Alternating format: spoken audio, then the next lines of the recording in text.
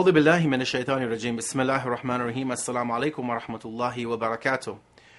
And welcome back to another episode of Living the Quran through the Living Quran. And in this series, we've been going over chapter number 36, which is Surah Yasin, also known as the heart of the Quran.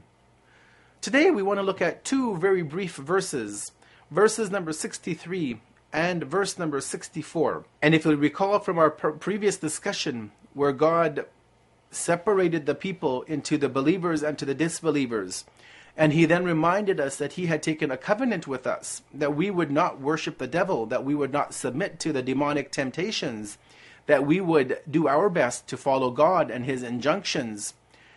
We see in the verses today, the two verses that we want to look at, we see that God will now briefly give us a outcome or a statement which He gives to the people who will be walking into the hell and whatever punishments await them in that world, in that realm to come.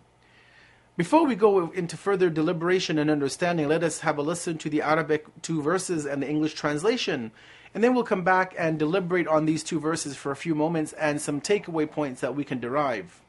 Allah says the following in Surah Yasin. هذه جهنم التي كنتم توعدون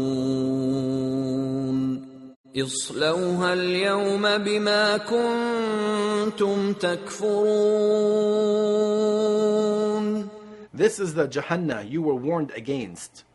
Enter it this day because of your disbelief. When we look at the commentary, or at least one of the brief understandings that we have of this collection of verses, one of the first things that we are quick to understand, as mentioned by Shaykh Mohsin Qaraati in his Tafsir An-Nur, is this word islawha.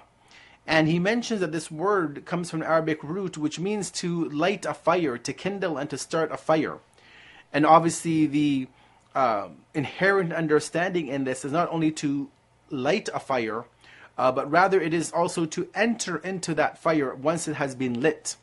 And so God is showing us that this fire would be lit, and the people who are destined for that eventual outcome, that abode of the punishments of the world to come, that they will also be told to enter into that blazing lit fire. With that very brief commentary, let us spend the last few moments to better understand some of the takeaway points that we can gain from these two very brief verses of Surah Yasin.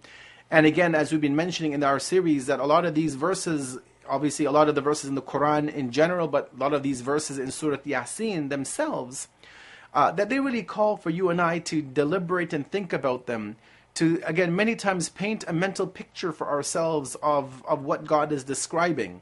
And that is no different in these two verses that we have been looking at today. So some of the takeaway points that we have is that, number one, is that God has on numerous occasions given the promise of the fire of hell and the punishments of hell. However, as we see that this is something which even today the disbelievers deny. People don't want to believe in heaven and hell. They believe that this world is everything. But God makes it clear in the Quran that there is a world to come after this existence. Point number two to reflect upon is that God has completed the argument with the individuals who are bound for hell and has continuously conveyed to them the warning of the fire. Nobody can come on the Day of Judgment and say that they didn't know about the fire of hell. Nobody can say that they weren't aware of it, that this is something that God has told through all of His prophets. And this has continued in through the message of the final prophet Muhammad. May God's peace and blessings be upon him and his family. And last but not least, as we conclude in this very brief discussion for today, is the fact that the entrance of the disbelievers into the fire of hell will also be accompanied by them facing utter humiliation. That they will be walking, or they will be dragged into the fire of hell, as other verses speak about, in utter and abject humiliation and denigration.